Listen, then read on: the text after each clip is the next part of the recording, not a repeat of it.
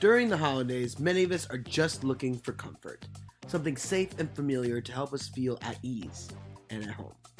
So just imagine if two bumbling bandits decided to intrude on that. Just think about how you would feel if two cack-handed crooks barged in to ruin your holiday and make you feel unsafe. Why, it might even be enough to make you resort to murder, or at the very least, some light torture. So today, we're thirsting for more as we ask the question, Home Alone, what's it about? And keep the change, you filthy animal. I'm Ricardo Blade Diaz. And I'm Seth Crow. And this is the What's It About Film Podcast, the show where two aspiring creatives aim to glean the meaning of it all through the media we consume, holding a mirror up to ourselves and seeing how it reflects in our own lives. Seth, how you doing today? Apparently my dog's going crazy in the background. You want to go check on her? I think so. We have a raccoon in our attic. Oh, no. Yeah, speaking of intruders. Yeah. And another bandit of sorts. Yes, and that's ironic. I didn't think about that. It could be two. Yeah. So we're the raccoon bandits. Harry and Marv have been upstairs.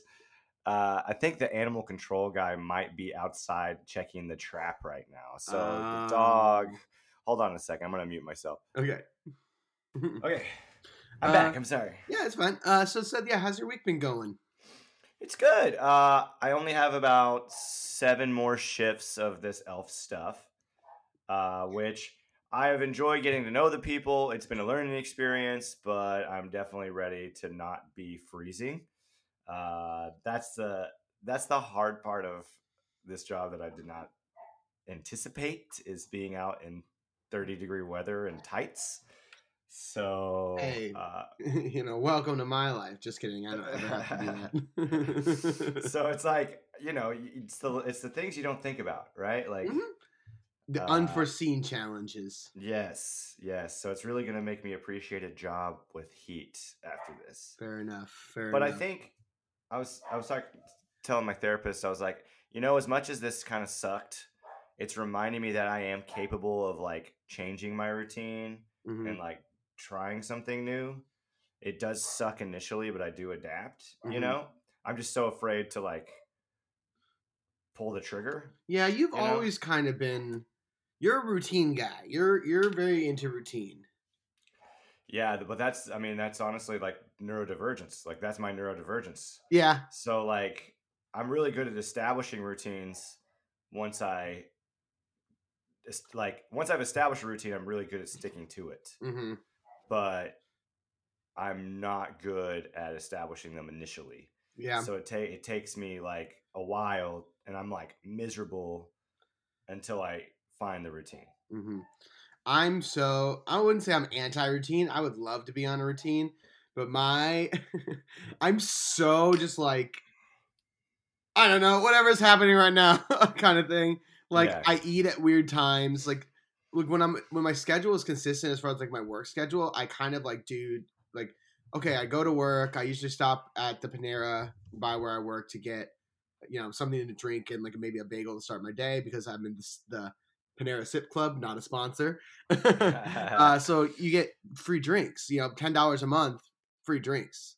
So it's a pretty great deal. And if you go there often, you're saving so much money. Like if you live by a Panera, that's dope. Yeah, it's way worth it. I've saved a lot of money because, like I said, I stop in there to get a bagel every morning, or or a soda, or it goes for the charged lemonades too, and everything. So it'll save you some bread. And you can do it multiple times a day. It resets every 2 hours, so I can get a drink in the morning for free, and then on my way home, I can stop in and get one on the way home. It's ironic. You're saving bread. I know. Thank you, Panera. Yeah. But anyway, sometimes I'll just walk in there and just get a drink. So literally I walk up and they know my face now because I go in there so much. And I'm just like, large cold drink, and they just hand me a cup and I just walk right to the fountains and don't even have to like stop at the register. I just walk by and swipe it. So I do have some routines, but like I eat at strange time. Like my dinner is always at a different time. I'm never like getting dinner at the same time. It's never from the same place. Or at least like, it's always from like different places. It's never like the same place over and over and over again. And so I'm just all over the place with my schedule as far It, as like that kind of stuff. when I'm uncomfortable, I need routine. And then it hits to a point where I have to shatter it. Mm-hmm. Like you get in a rut. You dig a trench of routine. Yeah, yeah. And then I have to like go, I can't do this anymore. Yeah, it's weird. No, I think that's very normal. And because, you know, people want comfort, right? So you're almost done. That's great. I saw that picture of you on Facebook with the portrait. Did someone paint that? Yeah, it's a real human, not AI painting. Yeah, we can talk about that stuff. Like artists are real scared right now. Yeah, yeah. Not only are they scared, but they're angry, outraged. Yeah. But I mean, how many? You know, success is so relative. You know, because like if you think about it, how many people do you know that have a full blown portrait of themselves? I don't. You know, like. And you have 2. I have 2. Yeah. Well, Sarah painted. Oh yes. That I'm not the only one. I'm not the like star of that portrait. Yeah, but you're in the very middle. Yeah, that's true. I guess I do. You know, if a man measured his success by the portraits that are made, you're one of the most successful men in the world. You're in like the upper 1% right there. Two of I hope many. You know, like I'm 34. Hopefully by the end of my life I'll have you get one every 17 years. Yeah. You'll get your next one when you're 51. Yeah. So or abouts. Dane Diamond, who we've had on this podcast several times, he saw that picture online and he just sent me this huge post that was just like laughing face after laughing face after laughing face. He's like, I love it, but I was like, yeah, I mean, it's weird, dude. It's I'm an elf, you know. I'm an elf. So who did that? Was it a coworker or was it a customer? It's a hired painter for the event. So she does live painting, and she's done a couple. So it reminds me of this Hannah Gatsby joke. So Hannah Gatsby has this joke. She was an art history major, and she in one of her stand-up specials, she's talking about paintings, classical paintings, and there's one where it's a bunch of naked women in a field, and one of them has like a shawl wrapped around them, and the shawl like goes into her butt crack, and he's like, this isn't a photo, this is a painting, which makes that a decision. You know, someone that didn't just happen by accident. Someone planned that, and like that's the smartest thing she did in that special. It's such a funny joke, like using the word decision. Because she got so much crap for her last special. This is a different conversation. I don't know. You're opening a can of worms with this conversation about Hannah Gatsby. You don't have to. It's just I was just saying that like when someone paints something, they're making a commitment of some kind of thing. It's very intentional. Yes. It's very intentional. And it's a lot of work, and time. Yeah. When she was doing it, I made sure to walk by because I was like, I don't want my face. I don't want to look like Mick Jagger, You don't look like Mick Jagger. Oh, when I walked by first time, I was like, ugh. Aww. And then I was like, oh, this is me. And I'm like, this is what my face looks like. If you want to make any adjustments, now's the time to do it. Yeah. Exactly. You're an asshole. Now, this is me.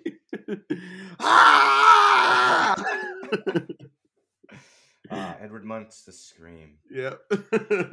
That's a good segue. What'd she bring you? Coffee? She brought me a peppermint mocha, which I've been dying for. Aw.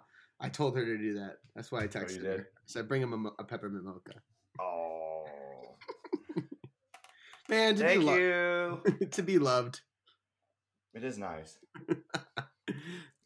But yes, today, you're right. It's a good segue. which is why I did it. Because today we're talking about Home Alone. This was kind of a joint choice by you and me. Yeah. Because we both really wanted to do this movie for our final installment of our Jingle Bell Watch series, our series of holiday films for this month. And this is going to be the last one, even though technically we will have one more episode before the year's over. So keep an eye out for that. But we're not doing a movie, right? Well, Seth, you ruined the surprise. Oh, it's a surprise? No, we will say we aren't going to do it out. You can cut it out. No. We're not going to do a movie next week. We're going to do a cat too. Hi. Meow. Sorry, folks. This is apparently a zoo episode. Yeah. We're going to be doing an end of the year kind of recap and just looking back on the year reflection episode, going back through some episodes, some of the conversations that we've had, and just kind of in the spirit of the show, reflecting on the year of the show. Because we have been doing a year, we have not missed a single week. Other than we started the year doing bi-weekly, so every other week. So January, the first week of January is when we started? No, so I believe it was second week of January. Wow, I can't believe it's been a year, man. Mm-hmm. That's impressive. Go us. Yeah. Go us. And again, we haven't missed a week despite vacations and work and this and that. When we hit 70 episodes, we should talk marketing. Sure. All right. Sure. We'll talk marketing when we hit 70 episodes. 77. Why 77? I don't know. It just seems like a good. It's such an us number. It's such a weird. Yeah. Why not make it 73? We can just do 70. Like it matters. But anyway, yeah. So we both picked this movie. Also, like as a way of like being like, oh, like that way we're starting the new year all basically on like a new rotation because we both selected this one, so it's not like it's either of our choices. But it's also, and forgive me for speaking for both of us, one of our favorite Christmas movies. It's my favorite Christmas movie. I'm not going to put it in top 5 movies of all time, but maybe top 10 movies of all time. It's a great movie. Maybe in terms of like most impactful films on our lives, like inevitably this film, when it came out, there was just no way it wasn't going to super affect us. Mm-hmm. You know, like it's so good. And we were around the age of Kevin, you know? Well, I wasn't born yet. Oh, really? I was born in 91. Oh, okay. I was 4 years old. Yeah, you were 3 or 4. I was 4. Yeah. And so like, but I mean, I grew up with this movie already being in my life, right? Yeah. The movie. We'll talk about the history of this movie, but this movie hit in 1990 and was huge. Even back then, it was huge. And so I grew up with this movie being a mainstay of my life, right? Yeah. Like this, I've never existed in a world where Home Alone didn't exist. The 90s kids, this film is like what you want your childhood to be. I don't know. It's like there's something about it that's so connected to my childhood. Mm-hmm. You know, I would venture to say, and maybe this is my bias showing, kids films have never been as good as they were in the 90s and early 2000s. Like kids films back then were so special. They've not been that special since. Well, because they were not as kids fearful. Movies weren't kids movies. They were just movies that were like kid friendly. Yeah. And now they've become kids movies, and they're not that good anymore. Yeah. There are some. Don't get me wrong, but like not the same. It's hard to make one. I mean, like the last one, like Coco was good. Mm-hmm. You know, but I mean, it's dealing with death, right? So it's like there's stakes. That's super. Know? So you could argue Pixar, but again, I think Pixar makes movies that I wouldn't say are for. No, they're for kids, but a not general really. Audience. Yeah, they're just a really good movie that is extremely kid friendly, but a lot of the themes are very adult, or as far as like being able to comprehend exactly what's going on. Yeah, Pixar's good at making a movie that has two layers. A layer that it's like the kids will get this out of this. Yeah. And maybe subconsciously we'll get something deeper, where the adults are going to get something something that's underneath a lot of what's going on here. Home Alone was like if you think about it, in our generation, so deeply impactful because it's not just okay, yeah, it's a Christmas movie with Macaulay Culkin, whatever, but the story itself and the fact that it was a John Hughes film, right? Set kind of like the cultural subconscious tone to that style of filmmaking. So like all the other John Hughes films, even like the trajectory of like our appreciation of SNL and comedy, like I think can somewhat be attributed to this movie's success. You know, like I mean, think about, so we have a buddy, uh, Harrison Cantner. It like he is obsessed with Christmas, Hmm. you know, and he's also obsessed with John Hughes, and he's obsessed with everything because this Chicago Christmas comedy culture is so entrenched in this movie, and like I think affected us so much as kids. Is like this is America. Like Hmm. this is like what America is supposed to be. Like I don't know. We'll get more into it, but Hmm. I just think it's interesting. Like It is very middle America values. yeah, I mean like basically our whole like so when Ricky and I were in Chicago doing um, doing improv together and creating sketch shows, all of our show choices essentially were derivatives of these John Hughes films meeting Home Alone. You know, like we did a Christmas show every year and we always donated the money to the children's hospital. Mhm. And so like there was just like this vibe that felt like the values that were instilled by these movies. You know what? You have a point. So like we basically were doing planes, trains, and automobiles like vibe as far as like the heart of things, Yeah. but we were adding Home Alone level chaos. Yeah. Yeah, Yeah. I get what you're saying, and trust me, chaos ensued. Oh my god, Yeah. those shows! Like there was one show where we had a live car battery.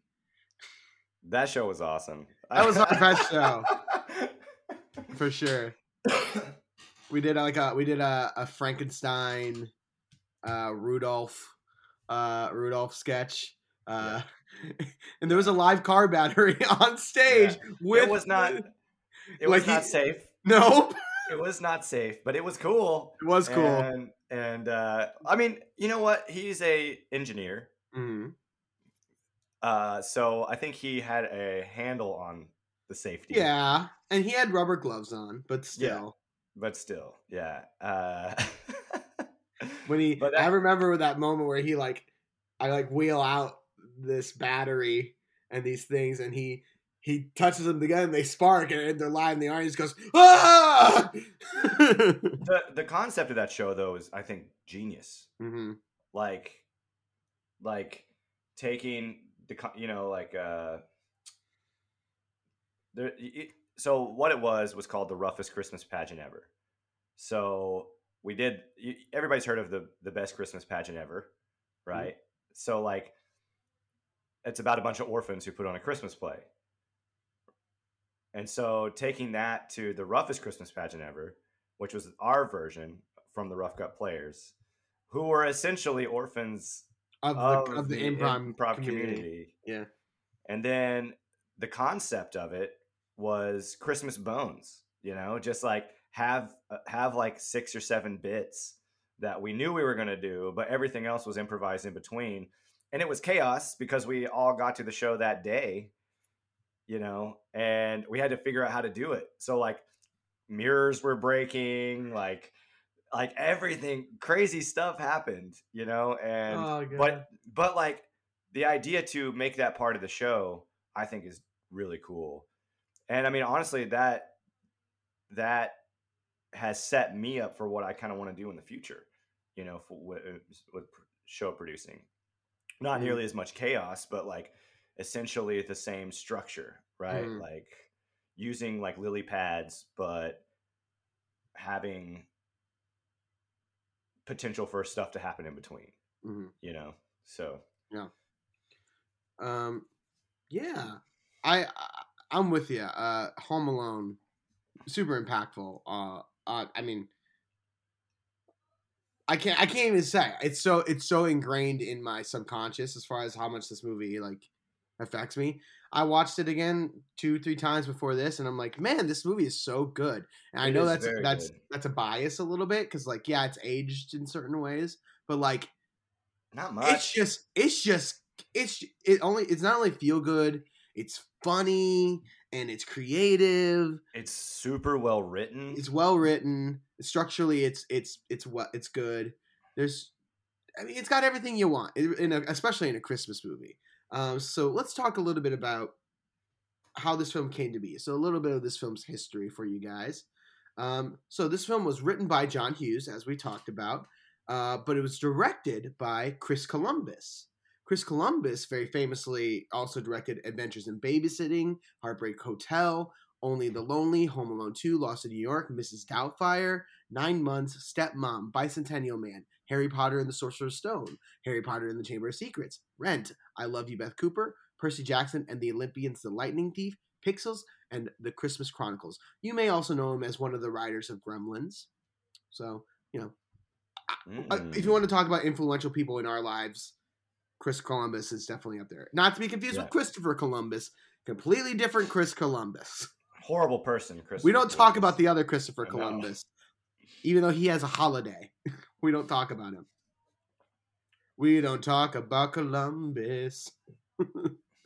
But yeah, and obviously John Hughes we talked about last week, but if you need a reminder, John Hughes wrote things such as National Lampoon's Class Reunion, Mr. Mom, National Lampoon's Christmas Vacation, Nate and Hayes, 16 Candles, The Breakfast Club, European Vacation, Weird Science, Pretty in Pink, Ferris Bueller's Day Off, Some Kind of Wonderful, She's Having a Baby, The Great Outdoors, Uncle Buck, National Lampoon's Vacation, Home Alone, Career Opportunities, Dutch, Curly Sue, Beethoven, Home Alone 2, Dennis the Menace, Baby's Day Out, Miracle on 34th Street, 101 Dalmatians, Flubber, Home Alone 3, Planes, Trains, and Automobiles, Reach the Rock, Just Visiting, and The Stories of Maid of Manhattan and Drew Taylor.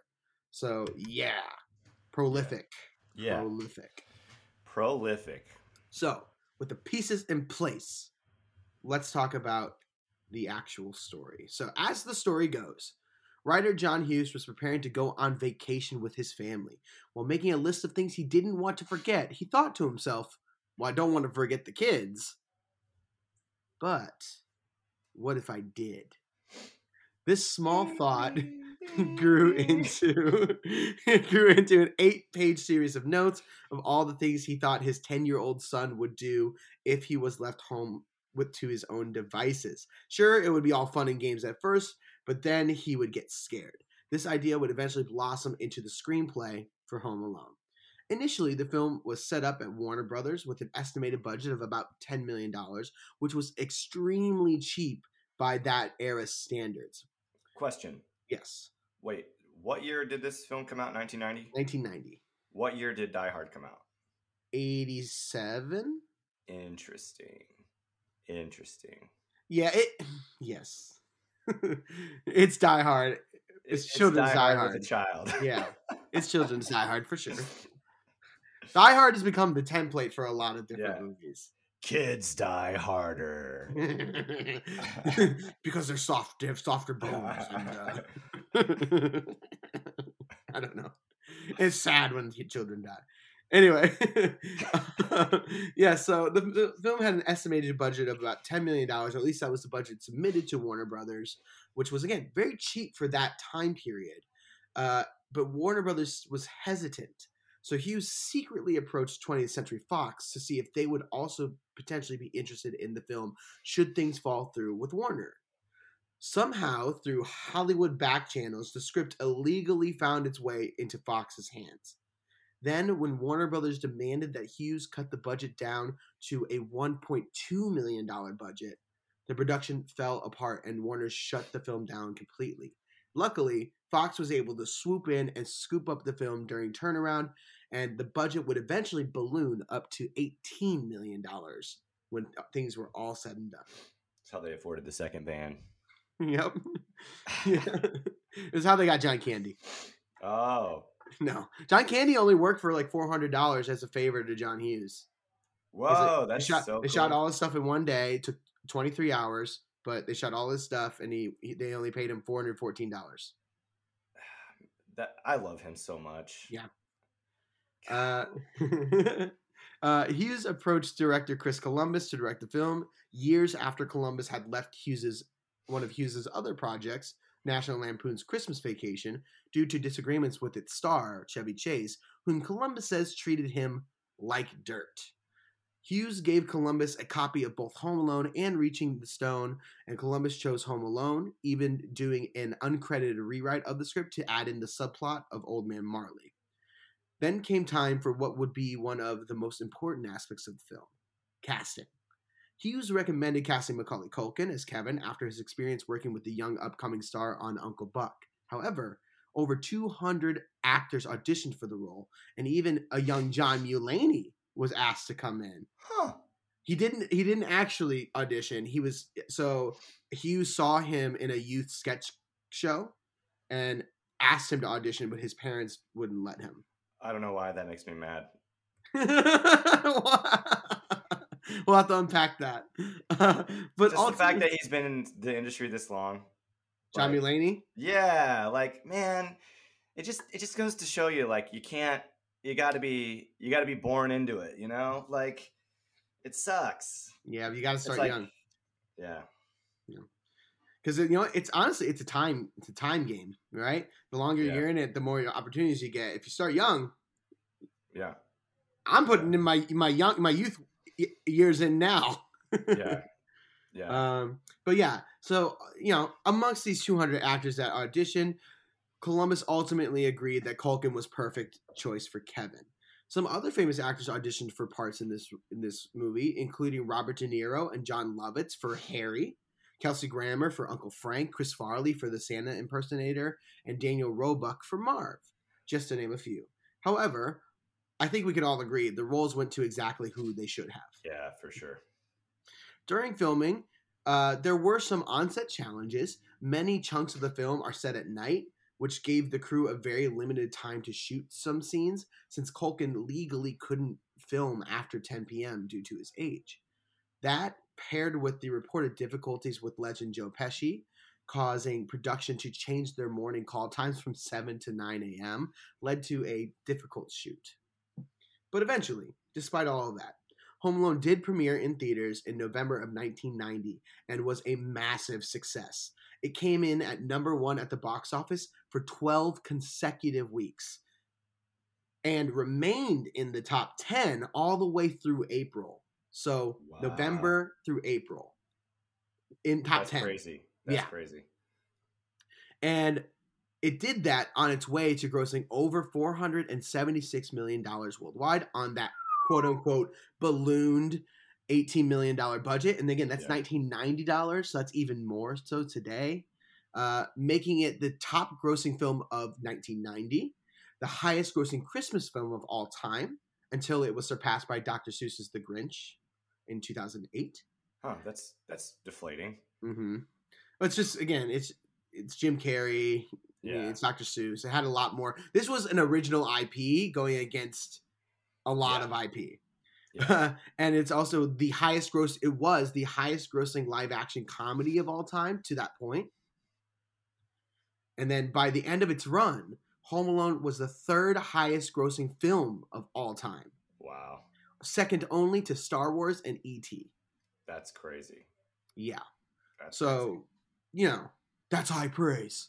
But the film wasn't just a box office success. It was also a critical success, as it received 2 Oscar nominations, both to John Williams' genius score and Best Original Song, which it would ultimately lose, but, c'est la vie. However, even though the film only had a Rotten Tomatoes score of 67%, many still consider the film to be one of the greatest and most iconic Christmas films of all time. So, I gotta say, John Hughes, look what you did, you little jerk. That's the story of Home Alone. Oh man, I love this movie so much. And the lines are so iconic. You know, like look what you did, you little jerk. There's so many great lines. Or like Buzz, your girlfriend. Woof. That's one of my favorites. And then the glass shatters. Yes.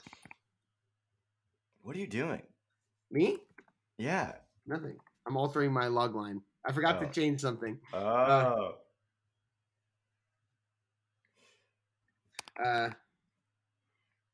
All right. While he's doing that. Okay, anyway. Yeah, it's oh my gosh, so many iconic lines. Gosh, I'm trying to think of some. Yeah, look what you did, you little jerk. You know, my favorite one. My favorite one. I wouldn't let you sleep in my room if you were growing on my ass. I think honestly, your girlfriend Wolf is a good one too. I think honestly, so I used to watch both Home Alone 1 and 2 every year.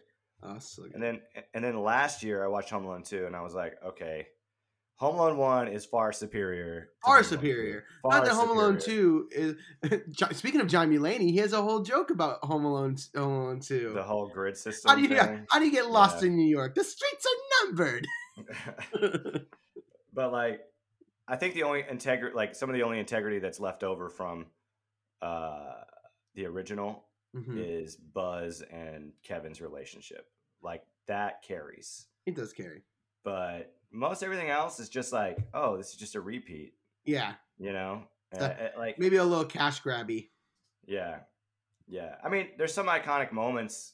Oh, yeah. You know, like the pizza in the limousine. Like what kid would not want that? Oh, and the toy store. I think there's like upward. I think honestly, that's where they went wrong with Home Alone 2.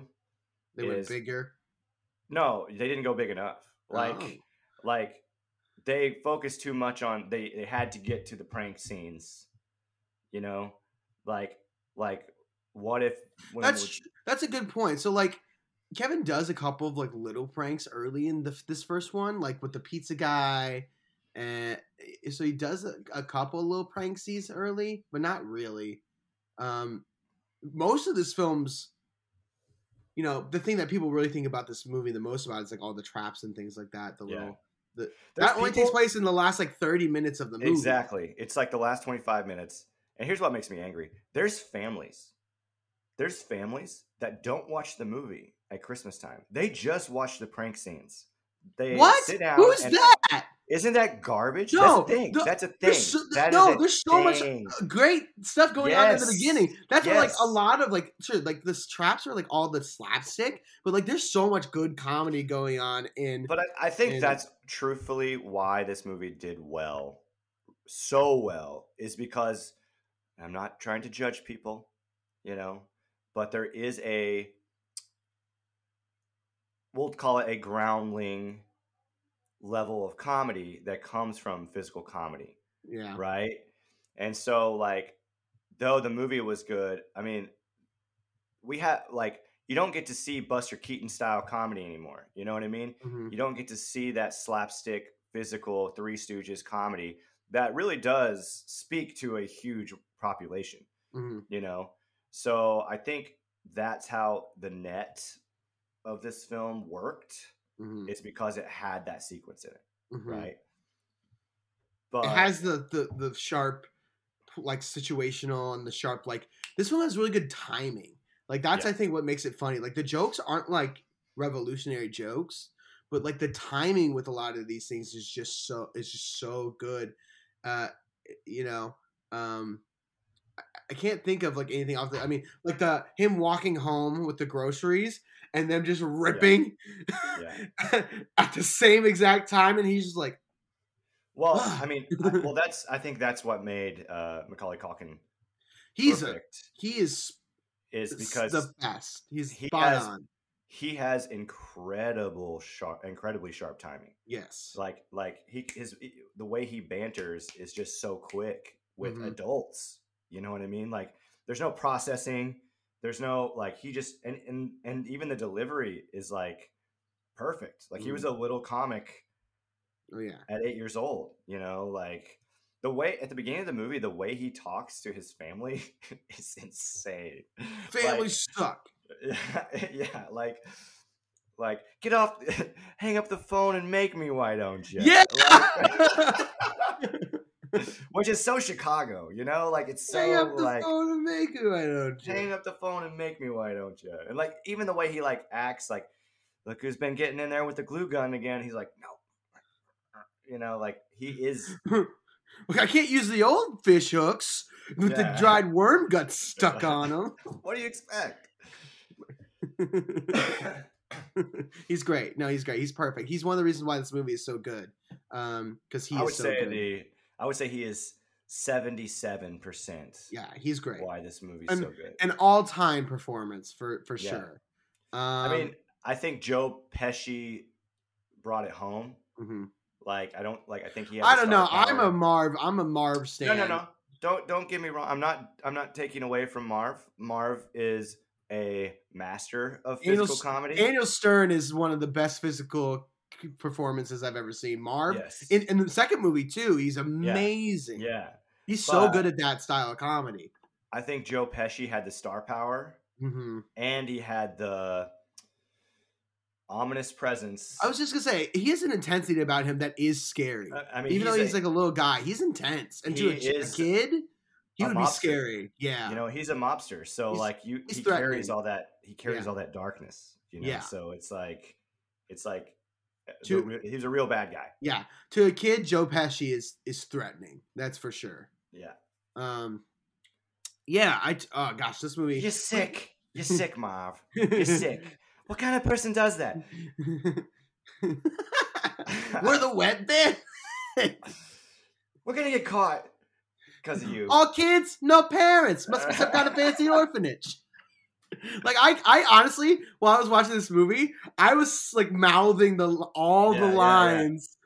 Yeah. I know this movie so well. I could almost recite the whole damn thing. And you know, every time I watch this, I want to applaud John Hughes. Like the cop at the beginning being the bad guy. Yes. Is genius. So we'll get into this. We'll get into this in the theme because you're right. So this movie is like all about, and I kind of alluded to this in like the intro. It's about your home, right? Your home. You're in your place of comfort. You're in the place that's supposed to be safe. And then it's not safe. Yeah. So that's like, it's the title itself is an oxymoron. Home Alone. You're in your safest place, but you're vulnerable, right? Yeah. And that's, like I said, I'll get into more and elaborate on that later. But like, yeah, you're right. Like putting and then it's genius because it makes. Okay, I don't want to. Okay, we're skipping things. We're gonna get into this in a second. But let's talk about what this film is. For any of you that don't know Home Alone, but anyway, we're playing our mainstay game. Seth, you know what time it is. Yes. It's time to flog. Judge. Go ahead. No, let's hear it. I'm trying to come up with something else. No, we'll do it on our week off. Judge Ricky's writing. Let's judge my writing. I don't like that. That sounds scarier than flogging the log. Because flogging the log is us talking about the log line. Judge Ricky's writing is a judgment of me. It's not a judgment of you. It's not a judge. I mean, flog the log is fine. It's just it has. I don't know. Flog has a connotation. Yes. That we necessarily don't want. How about we? Okay. There's nothing there. There's nothing there. We'll figure it out. Okay. So here is what this film is. This is the log line I've crafted literally while we were talking. And hopefully it's good. So here we go. When 8-year-old Kevin McAllister's family accidentally leaves him home during a holiday vacation, what started off as a dream come true quickly becomes a nightmare as Kevin must defend his home from a pair of shifty burglars. I'm going to give you a 9. Woo! I think you can change one word. Shifty burglars? No, not leaves him home.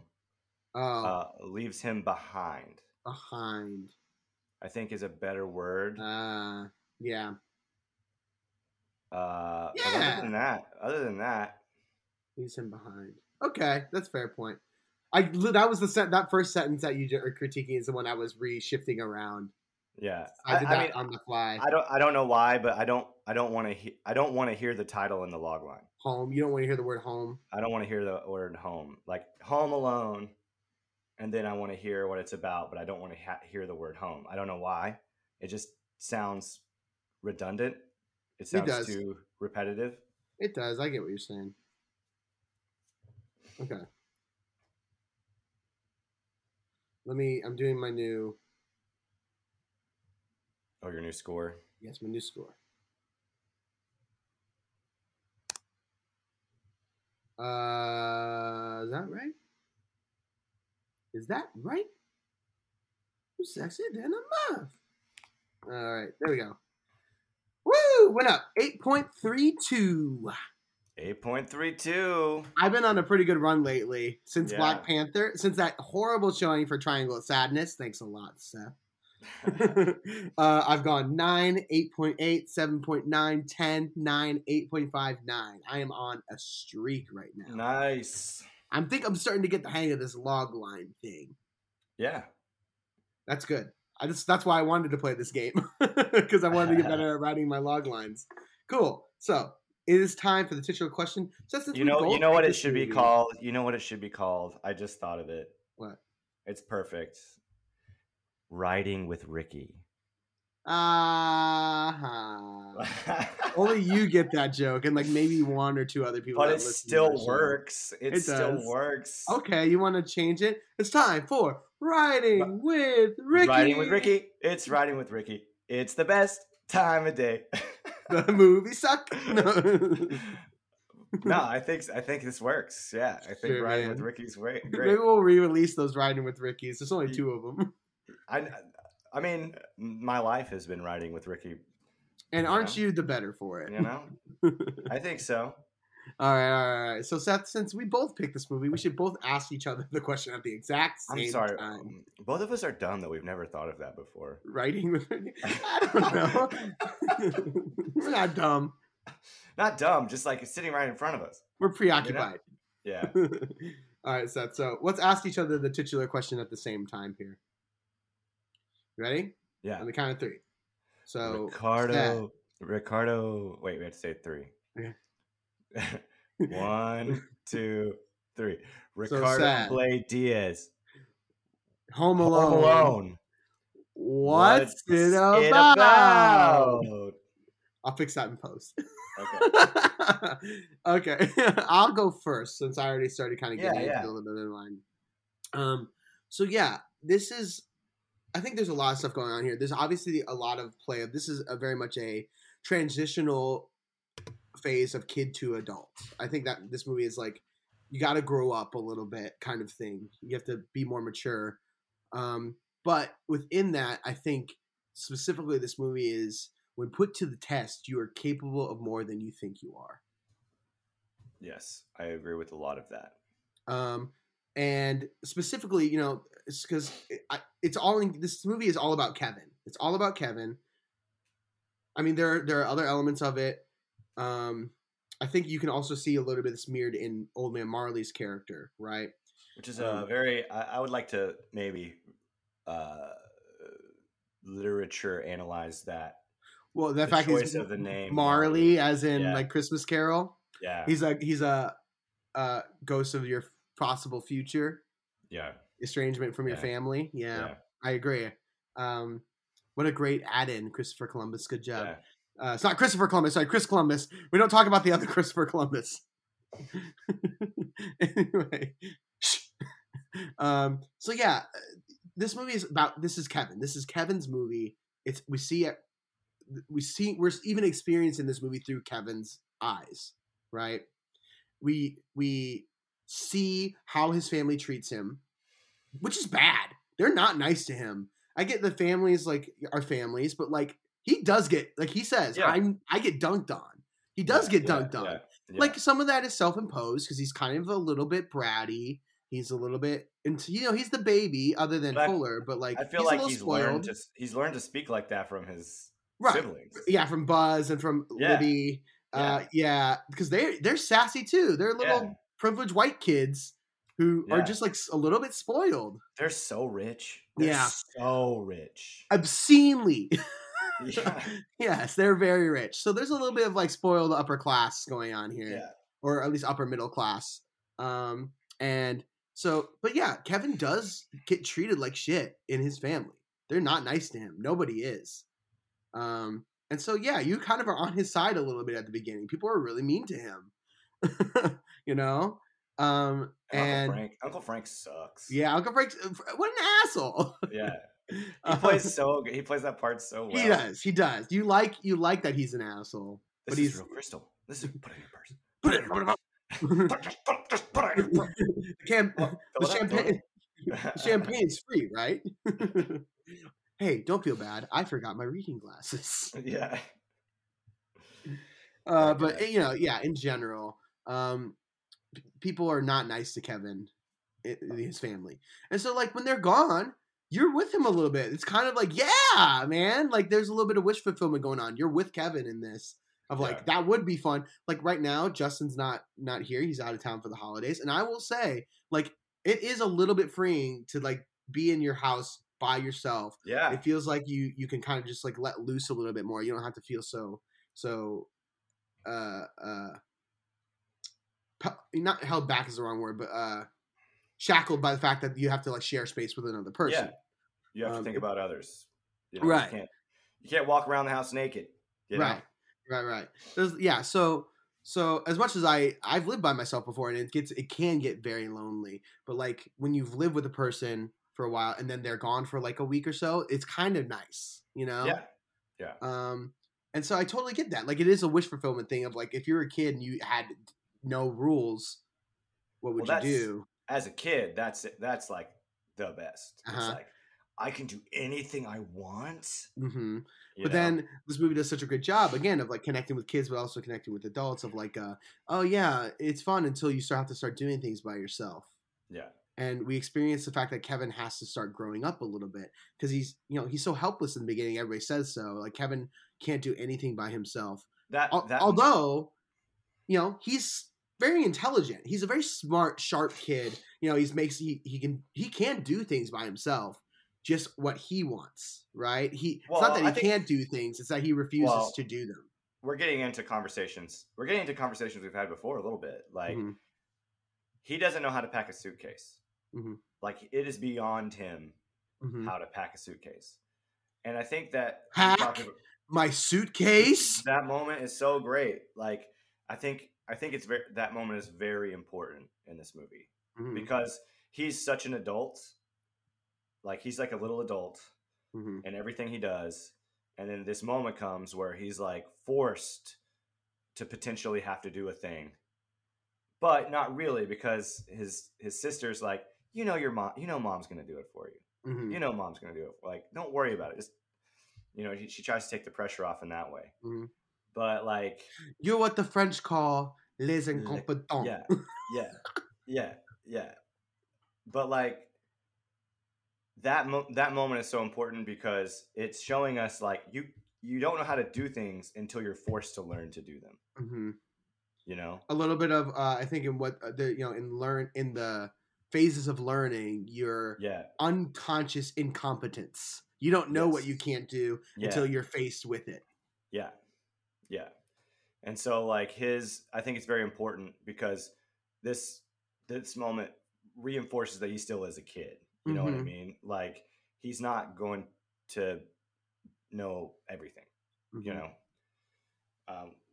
which I think is important for the character because he does a lot. He's actually pretty good at a lot. Again, yeah, he's very, very smart and he's very a capable kid. He does everything that he needs to do but he's still a kid. He's still a kid, right? Yeah, and I think that's what I'm saying. This was a movie, so it's not a question of you're complete. Everybody is telling him in his head, "You're completely helpless. Everybody has to do everything for you. You can't do anything." And at the end of the movie, he went shopping. He can't even tie his shoes. Yeah, and he went shopping. You know, like that's how his family views him, as this like incompetent baby, basically. And it's like, no, no, no. He's very capable. It's a question of maturity. Yeah. And circumstance, right? Because like we said, he's in a very privileged family who's very wealthy. Mhm. Like, and you can even see that with the way his sister deals with him. It's like you really don't have to worry about it. Like, Mhm. it'll get taken care of, Mhm. you know? Yeah, we're not going to wake up in the morning and leave for the airport and you not have a Yeah. suitcase. Yeah, exactly. We might not bring you. We slept in! That sequence is so good. It's so And the music, good. dun, dun, dun, dun, dun, dun, dun, dun, It's dun, dun. just like Oh, iconic. they do a great job, because it's like Oh, we aren't thinking about Kevin either. no. Like we know that he's getting forgotten Mhm. because that's the setup Movie. for the film. Yeah. But like, it's so perfect. Like Yeah. that. I think that's what this movie does. Like I'm still kind of honing in on my Thingling, but like I think that's what this movie, like something so cool that this movie does. I think this is connected to my Thingling, Mhm. but I think I want to bound off yours too. Mhm. But like, this is maybe the closest depiction of how magic actually works. Dude, holy shit. I actually wrote this down. This film captures the spirit of holiday magic more to me than the Santa Claus did.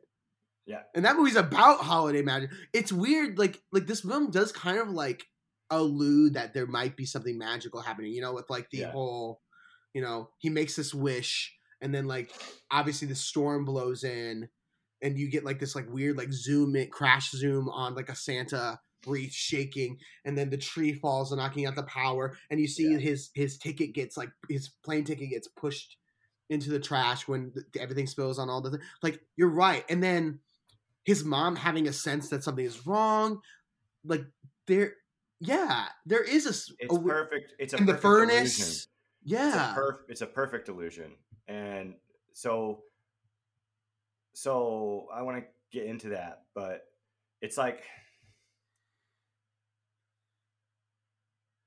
if God, to me, if God is real, this is kind of how God works. Mm-hmm. Right? Like it's too perfect. It's too, like, the timing of it is so perfectly in line that it seems like something else is going on. Mm-hmm. Right? But you could also say nothing's going on. It's just all happenstance and coincidence, you know? Yeah.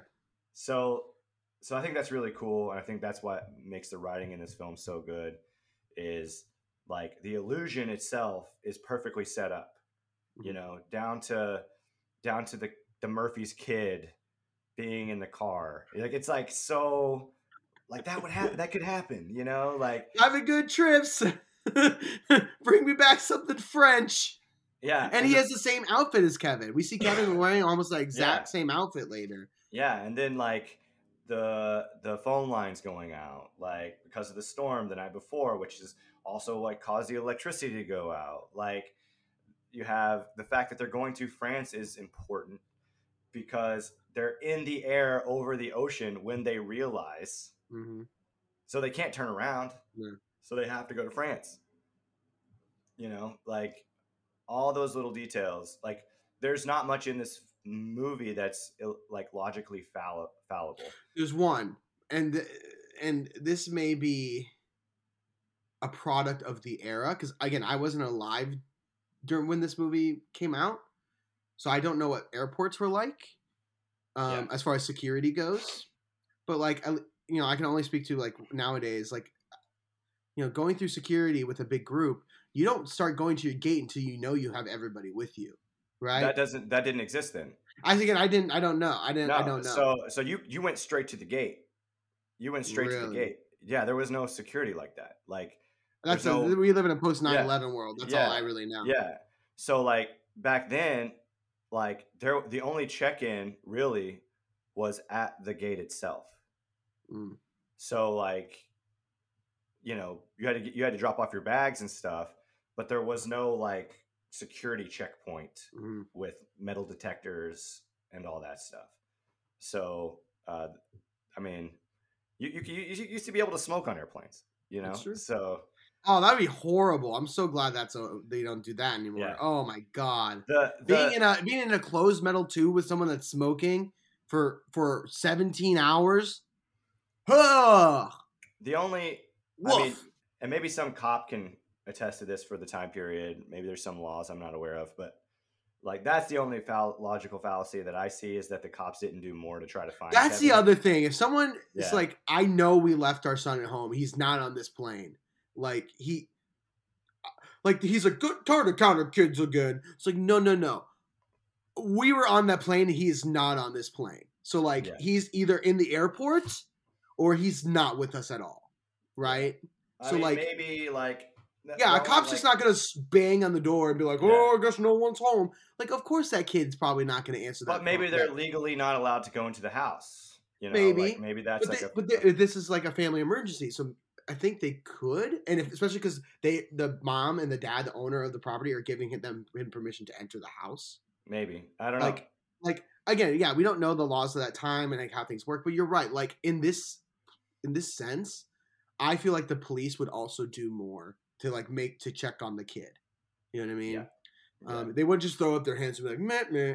Like, no, like there's a child's life involved. It's potentially very dangerous. So like, yeah, you figure out if that kid's in there and if he's okay. That's like the only.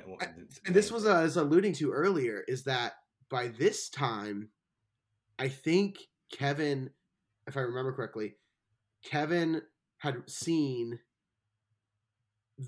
so you know, in the beginning of the movie, again, we see Harry posing as a police officer, and he's basically casing all these houses and pretending to be a police officer, like checking in to make sure everybody's secure for the holidays and if they're leaving. So we see Harry as a cop, and Kevin sees Harry, and he sees him smile, and he has that little glint of his his tooth, right? And I think, if I remember this correctly, Kevin sees Harry again in the van. And sees him smile after he almost gets hit by the van, and sees the glint of the tooth and recognizes him as the cop. Yeah, and so I think that's what makes him. He's like, I can't trust the police. It's taking away something that's supposed to make you feel safe and secure, and making it something that's causing you fear. That makes sense. I think if I remember how that sequence works out. So Kevin sees a police officer, hears a police officer, and is immediately afraid. Yeah, to kind of like expound on like the illusion, the perfect illusion thing a little bit more. Even the very end, I think, is so well done. Oh, the timing with the mom getting there and then the family getting in there like minutes after her. Yeah, but like not only that, there's a couple layers of storytelling and writing going on. So after Kevin learns his lesson and he succeeds and he's matured a little bit, he makes the real wish of like, I wish my family was back. He goes to see Santa. See Santa, and he's like, Santa, all I want for Christmas is my family back. Mm-hmm. You know, and even Uncle Frank, if you can. Yeah. And so what's cool about it, and like it hit me different this time when John Candy Santa. Kinda. He delivers his mom. Yeah. Sheboygan. We're very big in Sheboygan. Big in Sheboygan. Those lines. All of those lines. Apparently a lot of that was ad-libbed. Yeah, like they're so good. Hughes gave Candy, he's like, you're the only person that's allowed to go off script. Everybody else had to stay on script. Candy could do whatever he wanted. I mean, like, I know Catherine O'Hara was very young, but she's so brilliant. Like, that lady is so brilliant. She has ingratiated herself to me for the rest of my life because of this movie and Beetlejuice. Yeah. I mean, you've seen Schitt's Creek, right? Oh my God, she is brilliant in Schitt's Creek. Yeah. I mean, like, she is a comedic genius. She really is. And like watching her in this movie, just like how grounded and real, but like the moment John Candy's like, the moment John Candy's going on and on and on, she's like, how can you help me? Like, she's like, I'm entertaining you because you said you could help me. Like, how dare you? It's just so subtle. It's great. Somebody pick up. Pick up. I do that to this day. When I'm on the phone with somebody, I'm like waiting, and I'm like, pick up. Yeah. But so the very end, Uh, why it hit me different this time is like Kevin has made this wish with Santa Claus, mhm, and as an adult, you know Santa isn't real. mhm. So so like it's fascinating when he comes down those stairs and there's no presents on Christmas morning. Like Mhm, it's morning.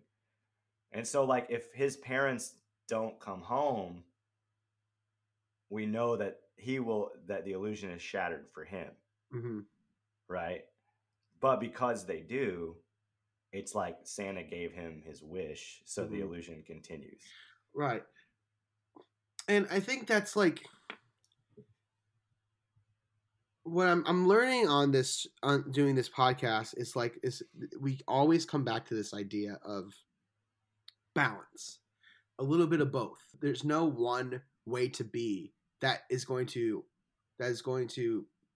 make your life easier. Like you can't just be this, you can't just be that because if you are just this one thing, you're excluding the vast palette of the human experience that allows you Yeah. to flow and move through the world as obstacles and you know if it's a river, you know, rocks and boulders, water can flow in between and under and through tiny cracks. It has to be able to flow. It can't be a solid thing. And so, you know, this movie, and I think a lot of the movies that we talk about is all about this idea of like, yeah, you need to grow up a little bit, right? You need to be able to be self-sufficient. You need to be able to look at things empathetically and be able to take care of yourself. But don't let your childlike wonder die because that can also save you too. Like it's Kevin's childlike imagination and ingenuity that allows him to survive this. Yeah. And if he I- didn't have that, he you know a more serious child might not have succeeded in this yeah. movie. Well, so so to like ground what I'm saying a little bit more, and I think to expound on what you're saying, like I think this movie is about believing in yourself. Like you are way more capable Mm-hmm. than you realize, but that's going to look different than you expect. Mm-hmm. But you don't want to be so self-sufficient that you're self-isolating, Mm-hmm. which is what we look at with Marley, right? Mm-hmm. Right. Well, so for me, that's a good point. Continue, and I'll maybe No, I think we're saying the same thing. right. So the thing about Marley mirrors Kevin is, you know, again, it's like a ghost of Christmas future in a way, just like Yeah, a like Christmas Carol. I don't want anything to do with my Right. family. Right. Uh, Marley is the ghost that comes to Ebenezer Scrooge, who's his old boss and coworker, who's like, "Hey, this is what could happen to you if you don't change, and you're going to be visited by three ghosts that are going to help you." Right. So calling him Old Man Marley is like, "Hey, Kevin, if you keep pushing away your family in anger and in all this stuff and Well, in fear, like you could potentially end up alone and I would sad and isolated." I agree with what you're saying, but I want to change it because You I can't think change what I say. You can say your own thing. no, because it is I want so Marley is not the ghost of Christmas future Okay. because the ghost of Christmas future is the ghost of Christmas future. No, what I mean is in A Christmas Carol, Marley is a warning. A portent. Yes, Yeah. he's a warning. So it's like so by naming this character Marley, Mm-hmm. he has the potential of dying alone and isolated, right? So Mm-hmm. it is a portent for Kevin, but we also get to see Marley get redemption. You know Right. what I mean? Well, and then also, so Marley is that like you said, this like self-sufficient, isolated. Like I can just, you know what? I don't need anybody else. I can just do it by myself. I can live. But it's that fear of the vulnerability and rejection and all that stuff. And it's the childlike innocence of Kevin of being like, you know what? Like just ask. Yeah. You know, like because that's what children do. Children in their heads are like, why don't I just ask? I'll ask any question because I'm not afraid of the answers. Well, Marley gets his Scrooge moment in this, though. you He know, does, um, which is very beautiful. which is like sad. Like I just remember, I don't know why it matters, but like growing up, I always felt really bad for Marley, Yeah, me too. like in the movies, because it's like, oh, this guy's Very sad. died and gone to hell, like so it's like nice that Marley gets redemption, you know.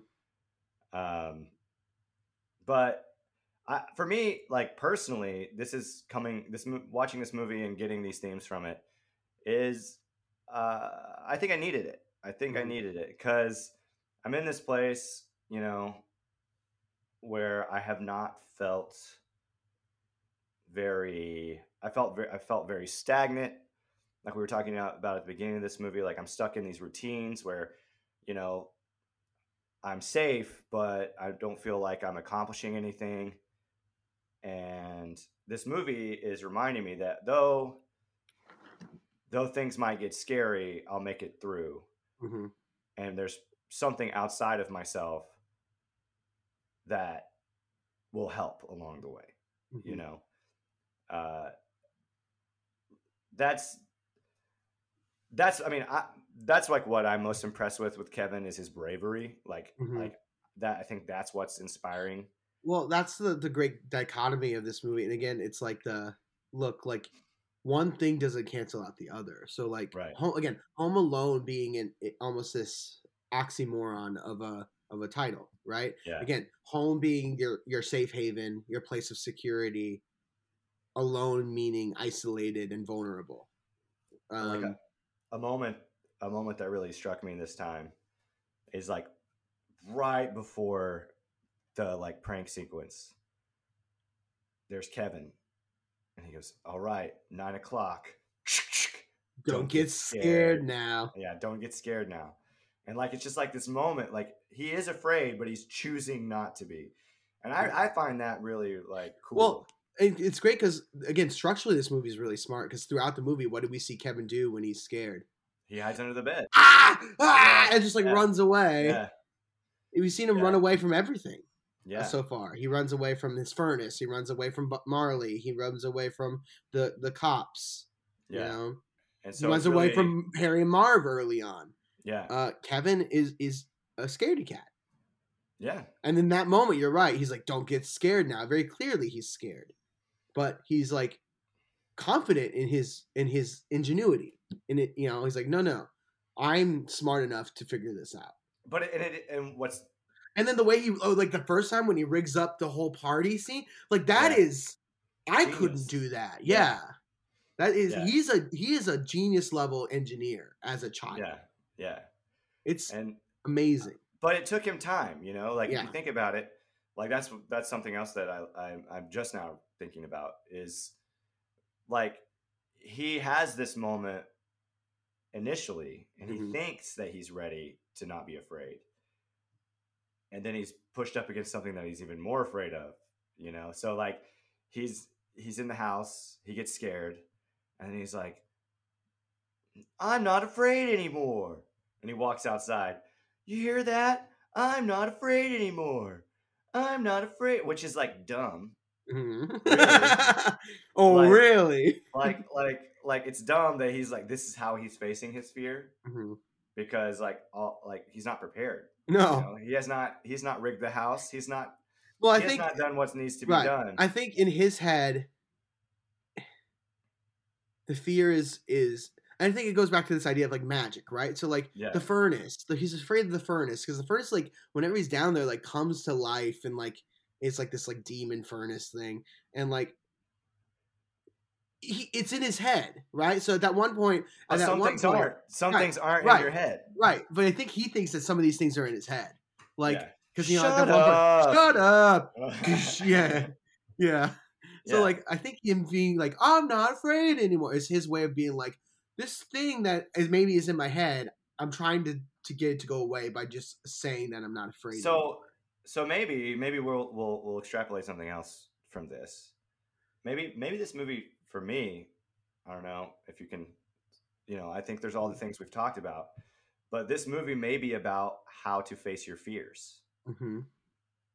because like yes, there are things that are in your head that you're afraid of, and there's a way to face those, but there's also things in real life that you have to be afraid of, Mm-hmm. and there's a way to face those. Like, you don't want to go into this situation with these bad guys and not be prepared, Mm-hmm. you know, like. And exactly. So that's the thing, is like what people talk about, like what makes people confident, right? A Yeah. lot of the thing that makes somebody confident is preparation.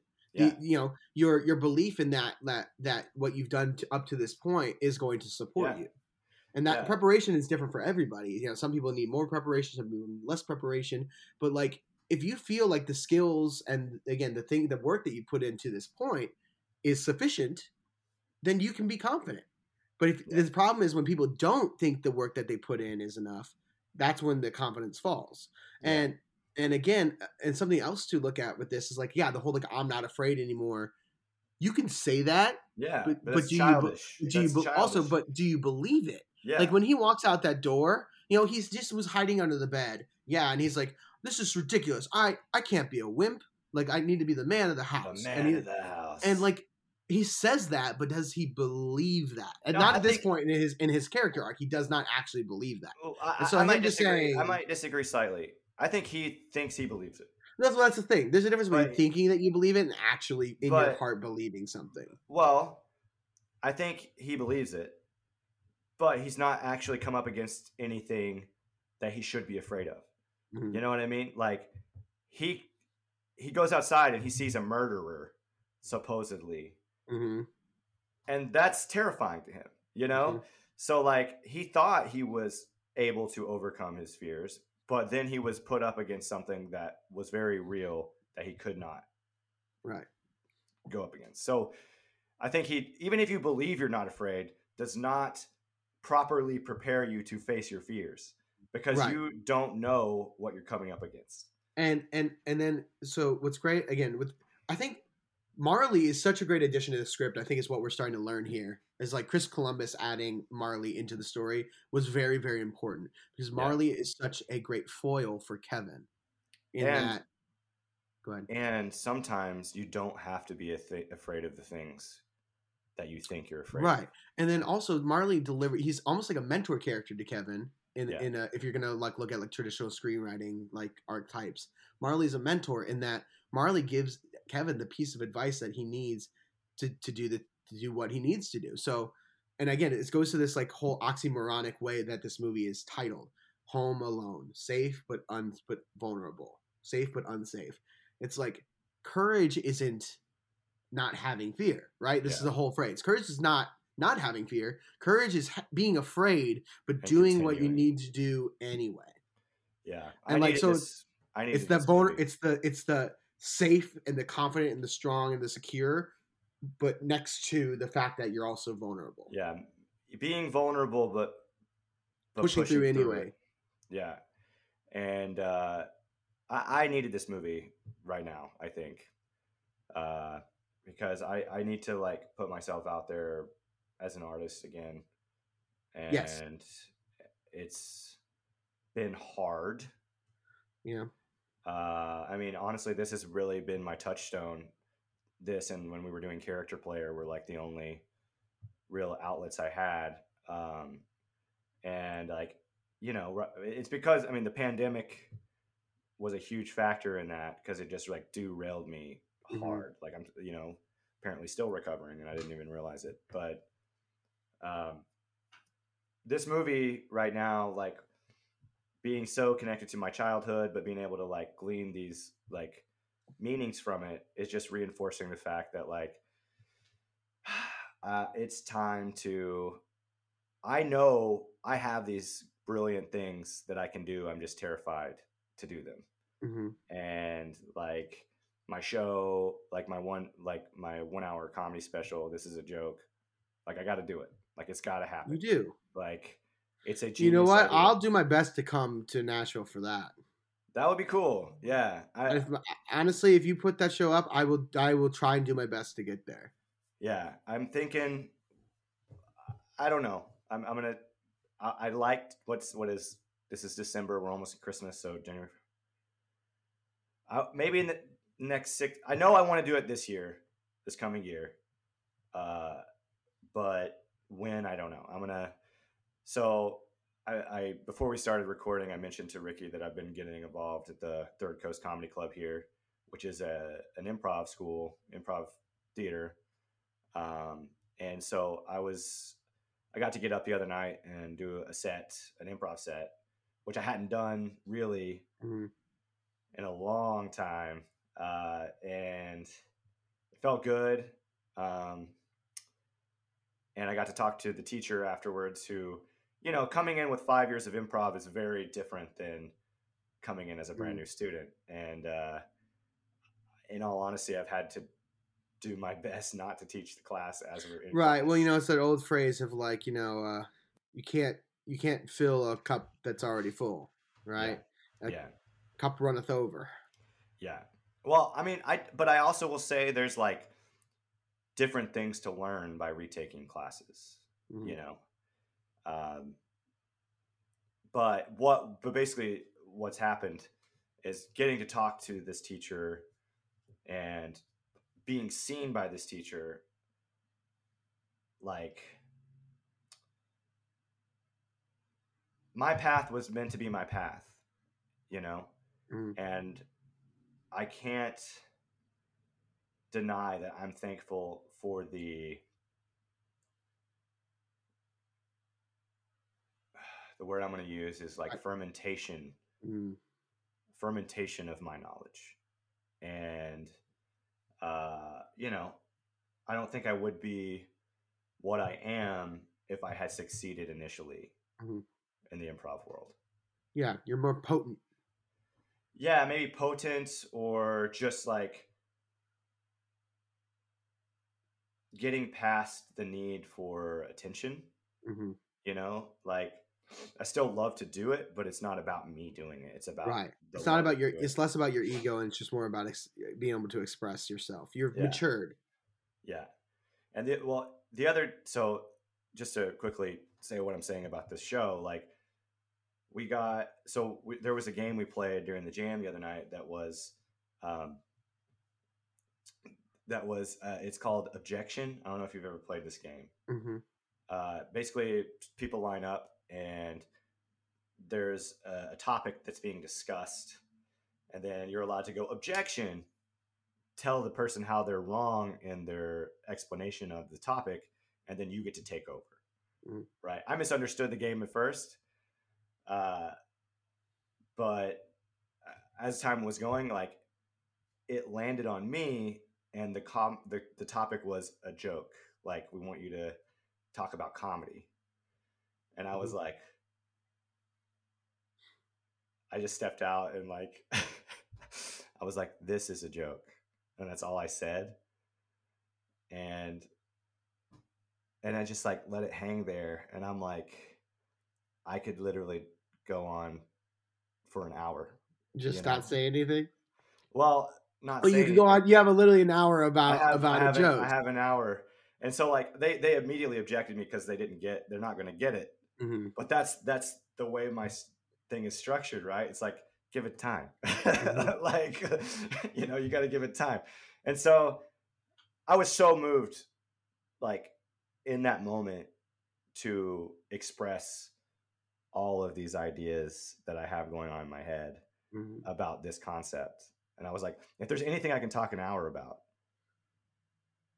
it's comedy, Hmm. And so I don't know how I'm gonna like, I've been planning on this forever. The thing at this point I have to do is just do it because Yeah.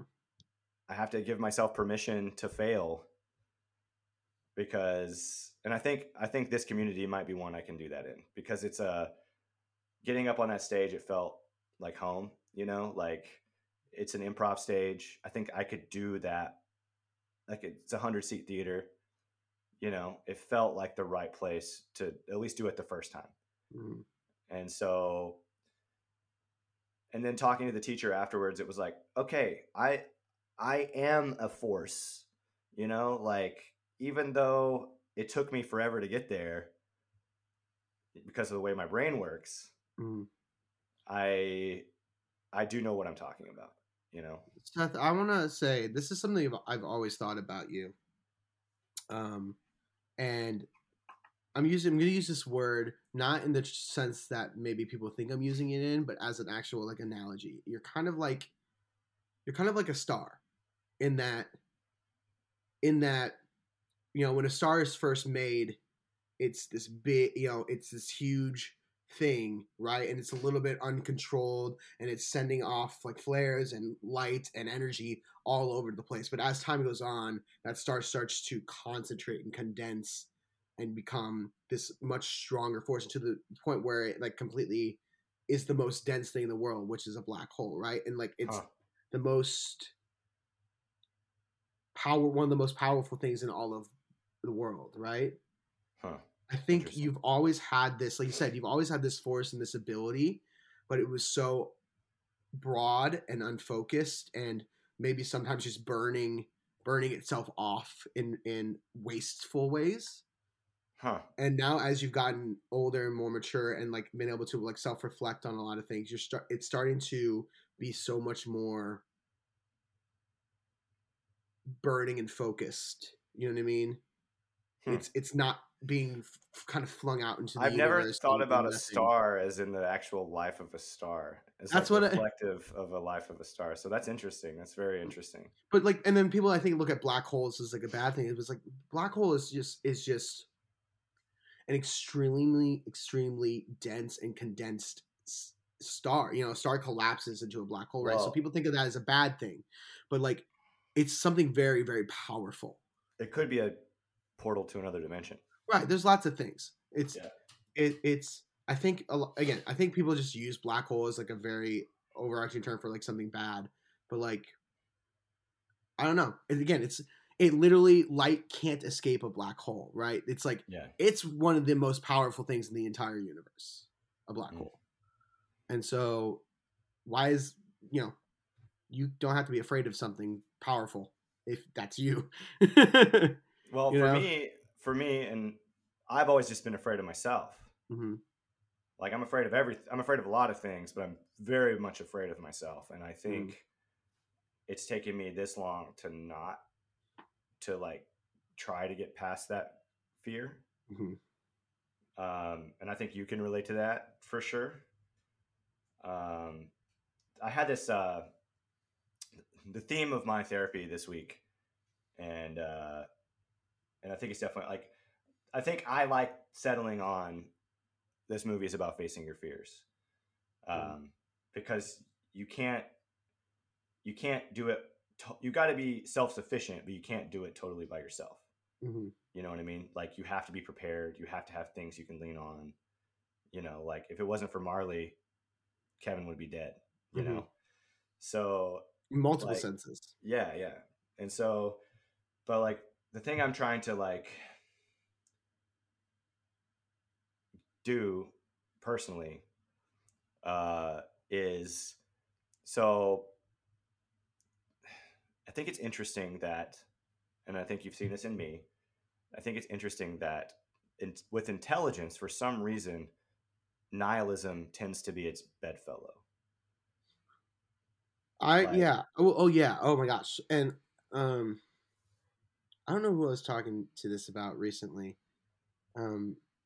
but what happens is when you're a really smart person, you see multiple aspects of the world. You start to recognize patterns in the world, right? The way things work. And it's not necessarily like a wisdom of things, like like a deep understanding of them. You're literally analytically looking at patterns. Yeah. Devoid of emotion and logic.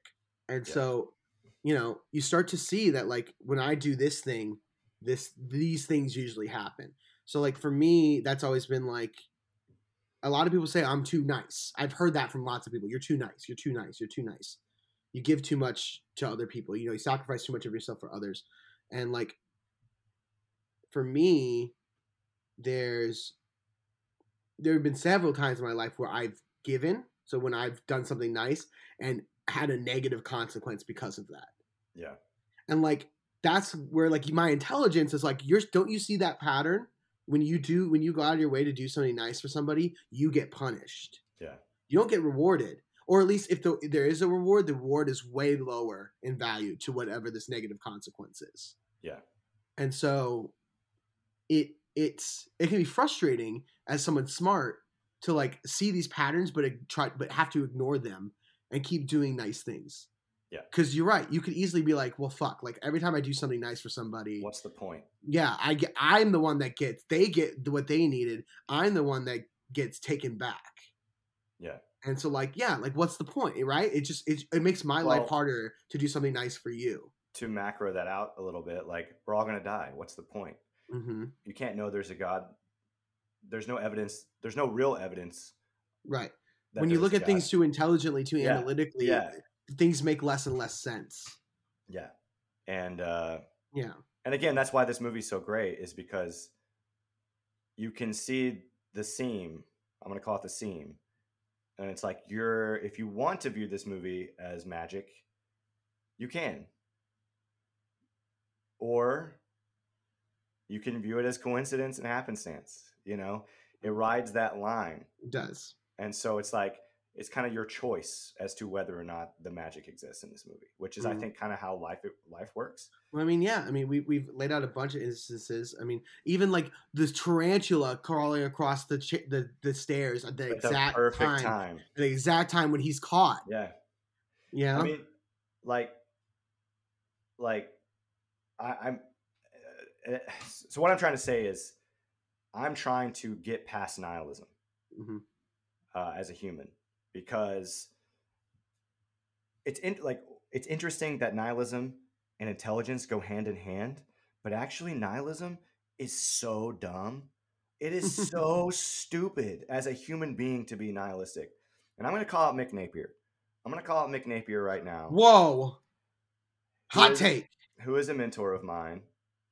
And he's the most nihilistic person I've ever met. And you've met Mick, you know. And he's a nice person. Don't get us wrong. Nihilism is not something that doesn't mean not a nice person. He's a very nice person. He's a very good person.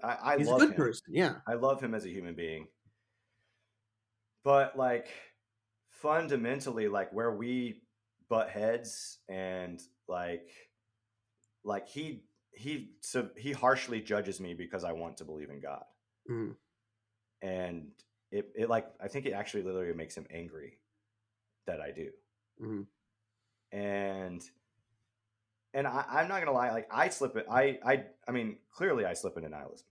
Like that's where a lot of my depression comes from. Is like, it's really hard to see purpose and meaning and all of these things, or like believe in it. But like, I'm coming to the conclusion that like, it's more dumb not to. Mm-hmm. Right. Well, it's like, what does nihilism do for you as far as like the human experience? It literally leads to suicide. It makes you life. you sad. Yeah. Yeah. I mean, how many nihilistic people do you think are like genuinely like happy with the fact that they think nothing matters in the world? Like people are like, oh, it's freeing. It's like, is it though? It seems like it's really isolating and lonely. Again, I don't know that for sure. Maybe there are some really like free and happy nihilists in the world. I'm sure there are, you know, just by, I think it's like probabilities and it's odds. Easier, right? I think it's well, easier. It makes you easier for you to make decisions because it doesn't matter anyway. Yeah, it's safe. Nihilism is this like miserable safety, you know, and like I think that's what I'm trying to do right now in my life, is figure out how to like get past that, because it's not aiding me, you know. No. It's not like I said, it's just leading to nothing. Yeah, literally. Yeah, if I could, for me, the more personal thing comes up is like, yeah, I mean, you kind of hit on it earlier. I definitely have a fear of rejection. Like if I'm gonna really like try and like reflect as to where that's coming from, you know, I've brought up a few times on this show, like I love my family very deeply, and actually this kind of does pair into a little bit more of like why I relate to Kevin a lot. I love my family very deeply. Kevin loves his family. He does. I mean, yeah, he says as much. He loves them, But like when you live in a family of very strong personalities and will Critical. people, critical people, like you grow up kind of even feeling rejected by your family sometimes. So I particularly, so I'm a mixed race person. Yeah. I'm mostly white, but then I have and then Latino and Asian on my dad's side. Um, so you know I'm half and half about ethnic and white. Um, my siblings, you know, you've met my siblings and you've seen them. Um, have a completely different complexion than I do. I'm lighter skinned. I have freckles and green eyes. So I have like way more of my mom's Caucasian features. Like my skin tone, I would say is like if you look at like a white person, a Caucasian person, their skin tone kind of has a redness to it, you know, like Hmm. underneath it's like a little bit more pinkish and peachish undertones. My skin has a little bit more of those like tanner, yellower undertones, Hmm. but very light for sure. As in comparison to my siblings who have more solid colored skin, they don't have the freckles. They have dark brown eyes and dark brown hair. They definitely have more of the ethnic features Yeah. that I don't have. And so growing up, my family used to tease me a lot for the fact that I was lighter skinned than the rest of them. They used to call me Oh milkweed. wow. Wow. Yeah, milkweed is the thing they used to call me when I was little, and I hated it. I Yeah. hated it. That's not nice. It wasn't very nice. It's one of the things. One of my. I still get upset about it. I'm like, you guys used to make me feel like I wasn't part of the family sometimes because I was lighter Yeah. skinned than the rest of you, and that sucked. You know, um, it was not fun. And like one of the another jokes is like that was adopted because I look so much different than the rest of them. It's not a. And then that with like the middle child syndrome again, like you feeling like you're kind of shunted to the side in Most priority things. to the Yeah. oldest and the youngest. And so like there were a lot of compounding factors if I'm going to look at this as like a really reflective thing. There were a lot of compounding factors that made me feel like I was rejected by my family.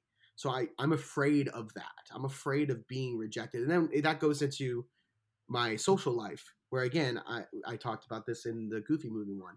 I was in the quote unquote popular group just for the fact that I grew up with those people. You Yeah. know, those were the people I went to Catholic school with. There were only 8 boys in that class. So, like, those were my friends growing up. Yeah. And then when we went to the public high school, those people were the popular people, quote unquote. And so, because they were just my friends growing up, I had no one else to hang out with. So, I was in the popular group just by association. But the popular group made fun of me a lot. I got teased a shit ton by people that were my friends, quote unquote. Yeah. And so again, there was this rejection of like the fact that like you used to make fun of me for this a little bit or like tease me about this. So you're a not cool person that thinks they're a cool person or like that like puts on a cool person persona. I'll agree that I don't think you do that as much anymore, Mm-hmm. but you definitely did that in Rough Cut. Mm-hmm. And I think so like I think those habits from high school carried over with us in Rough Cut, Mm-hmm. which I don't think was good because you got made fun of. You know what I Mm-hmm. mean? Like, and I'll admit, and I'm sorry that if I ever participated in that, but like at the same time, I think we bonded more. Mm-hmm. Like I knew how they were going to treat you. You Mm-hmm. know what I mean? Because I mean, I don't want to say you were asking for it because that's not, but that's like you had not gotten past that hang up yet, No. which was causing you to go into those patterns, which I think is why you still have resentment for those people. You know what I mean? Mm-hmm. And I would argue that you need to show those people who you are now. You know, Mm-hmm. um, because those people do care about you, Mm-hmm. but I think you have, other than me, isolated yourself from those people. Mm-hmm. You know, but at the same time, don't put yourself in a toxic situation. Like if you're gonna like, if you're gonna like, if if that hurts you, don't do that. But Well, no, I think this is one of those things where it's like I'm still figuring stuff like this out, but like again, that fear of rejection, of like being the person that's like trying to be in and getting pushed out, is something that I deal with on a daily basis. As far as like social groups, as work work groups I think you've in done the a much better. arts. I think you've done a much better job of surrounding yourself with people that are going to appreciate you for who you really are. Hmm. And that is But to no credit of my own. That is a lot of luck. That is a lot of other people reaching out to me and being like, "Hey, I see you. but You can feel safe." I would argue that if you can get in strong enough in yourself Hmm. because of those people reinforcing that, the people that you want to be around, Hmm. that you could put yourself back in a position to be around those people. I'm getting there. I'm trying to build myself up to the point where I can because be comfortable in myself around. So, because I think that they would appreciate that person. You know mhm, what I mean? The reason the I think and this is I think the reason they didn't appreciate you or the reason they made fun of you at the time is because it was inauthentic, right? mhm, Like you're you're faking, you're being something you're not. mhm, And so you're getting called out for it. mhm. You don't do that anymore, which that's how I've seen you grow the most. Is like you have settled into who Ricky is and you've accepted that, Mhm. you know. Um, but at the time, I think you were still in those patterns. Oh yeah. Oh yeah. So yeah, I've grown a lot in that way. Yeah. I have shed a lot of that stuff, but like, this whole like rejection, like went through college where I like started as a theater major my junior year. So I was coming into a new group and they felt like they rejected me too. And didn't really get to do a whole lot of actual acting, real acting experience until I got to Chicago. And then getting rejected by the so like this like constant like flow of like me again trying to like enter a new group and then getting feel like forcibly pushed out because of the person I am, it had created a fear of putting myself out there. But I do want to defend the Rough Cut crew a little bit. You don't have to. No, no. I want to say like I think the reason we saw your heart and that's why we wanted you around. You know what I Mm, mean? But yeah, that's why I wanted you around because you're a really good dude. But I mm. know you drove Harrison crazy because he was like, I just want this kid to learn. Like I just want him to get how it really works, you know, and that caused you guys to butt heads, you know, and I tried to learn. uh, you're not forced to pack your suitcase until you're forced to pack your suitcase, Mm-hmm. you know, and then you did pack your suitcase, and I think you learned. Mm-hmm. Um, and Keeling, I mean, Keeling is a Chris Farley type, and just like if a target is presented in front of him, he's going to shoot, you Mm-hmm. know, and so like I think that was like I don't think your and Keeling's relationship was actually anything personal. It's just he is so impersonal, and then you are such a personal person. It made him angry that you took everything personally, and it's like, dude, you know. So, uh, I'm a yeah, sensitive boy. all that to be said is like, though all those people have a very special place in my heart, and I would like for all of us to be able to get together again, you know. Hmm. I mean, So put on your show. Maybe we can all go to see it together. that would be cool. That would be That'd be really cool. cool. But yeah. So I relate to Kevin so much because of like, yeah, this idea of like I've had to. This year has been a year of me. It took me 9-10 months to overcome a fear of rejection, where I had this. This year I really wanted to like push myself as a writer, as far as like put myself out there, get producers or get like writing literary managers to read my stuff, and like I had an in from a connection that we won't say her name on the show, but somebody who I also know, who's a casting director. Oh, I Um, don't think I think you can say your name. I would rather not. Okay, fair enough. Just to but she I know her from a different uh social setting, and she, without even reading my stuff, just because she thought it was a really nice, good person, was like, you know what, let me give you some names, give me some names of some potential people that could help me. And it She took is good at me that. 9 months to feel like I could put myself out there and maybe get a rejection, but I didn't. And I ended up having a meeting with this great comedy manager. She gave me a lot of great advice, even though the meeting ended with, I probably wouldn't sign you, but here's a bunch of other people you can reach out to. And so like, and she's like, and you can also use me as like a resource. Like if you want to ask for advice or this or that, or, we keep meeting up every so often and talk, like, let's do that. Like it ended up being a very rewarding meeting in lots of different ways that I was so afraid to take a stab at for 9 months. Yeah. And the worst that could have happened was she could have said, "Oh no, I don't think I don't think we should meet," or "No, I'm not interested." And it would have been fine.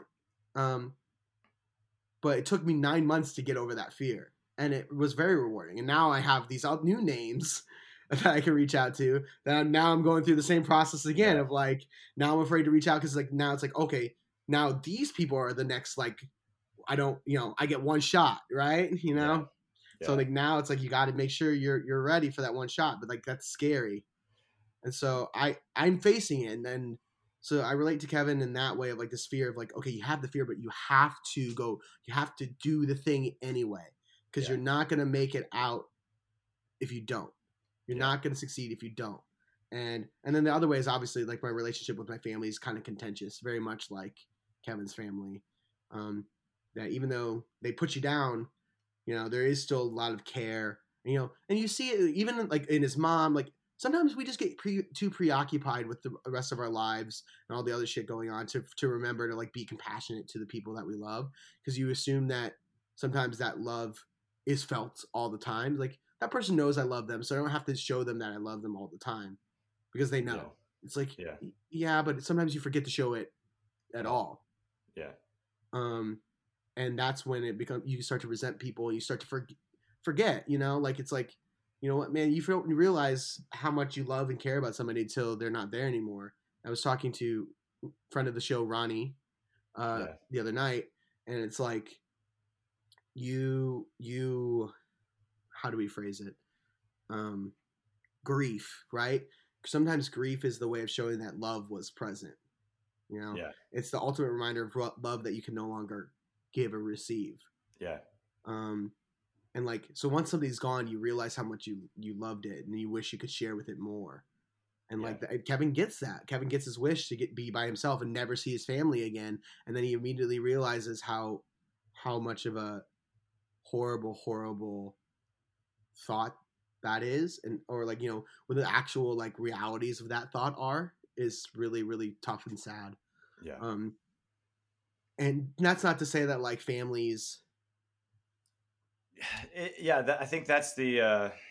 There's a border, because I know like we talked to Ria Tire about like toxic relationships and families, and that's like what I'm kind of. There is a limit. There is a limit to that. For sure. And that's definitely what I'm saying about like our Rough Cut family.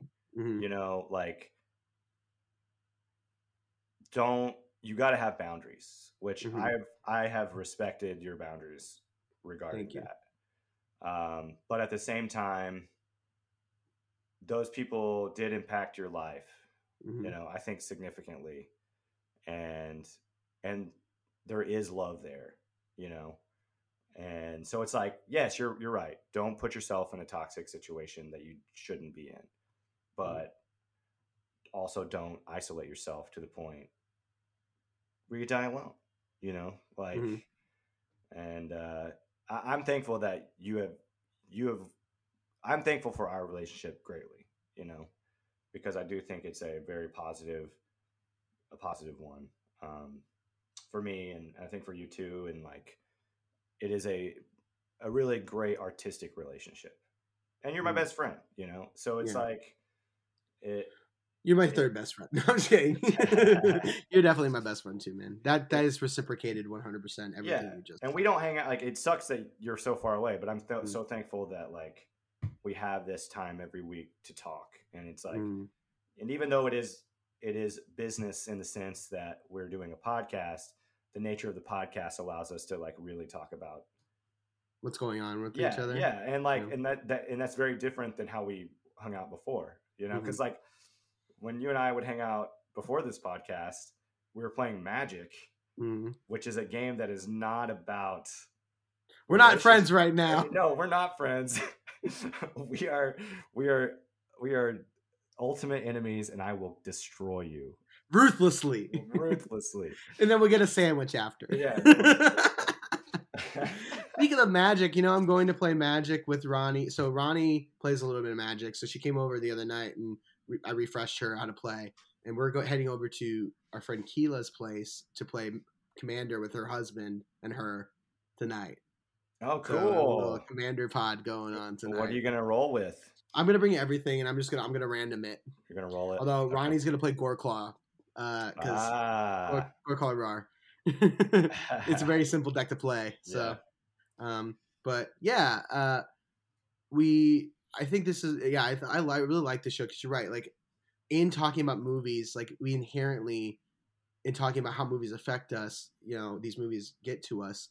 Inherently, we have to bring up what's going on with us, and not just like like this work's kind of bothering me and this and that. It becomes a much deeper conversation. Yeah, because it's getting to like what's at the base of a lot of like these feelings and this like these issues and things like that. And you said Die Alone. That's the Die Hard Home Alone mashup. Die Alone. Yeah.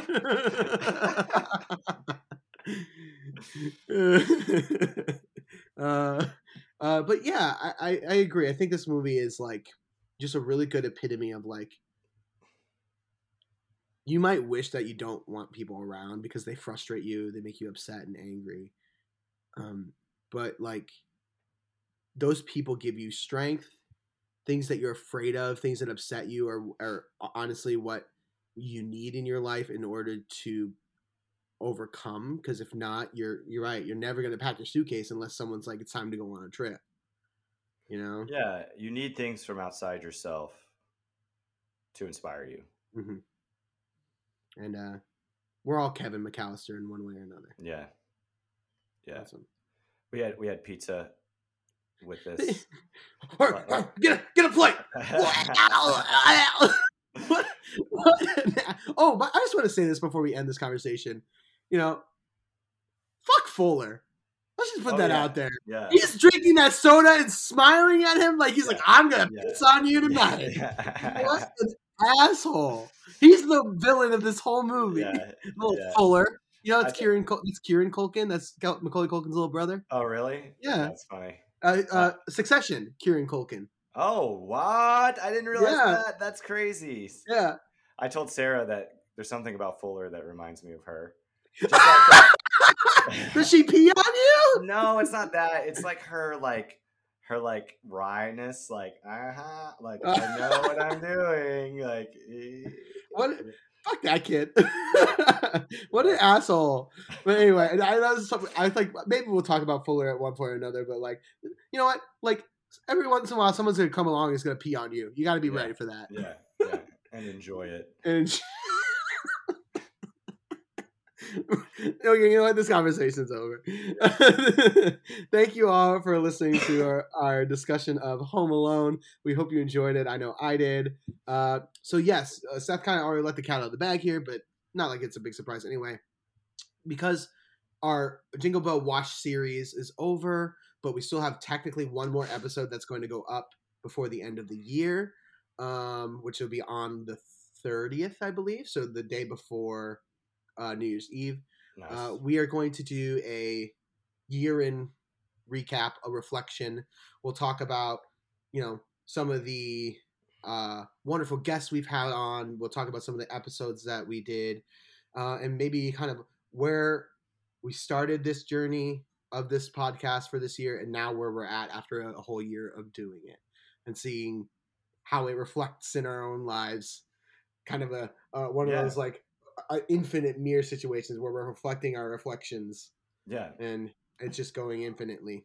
We're going to need to talk about, I think just a game plan for it. I'm definitely going to pull up all the movies we've done and like look at them and try to, I don't know, extrapolate. Oh no, don't worry. We're going to run some numbers. We're going to do some statistics and analyzing of like what movies we're picking and like these like through lines that were coming in through them and stuff. Don't worry. Yeah, it's going to be a reflection of our reflections.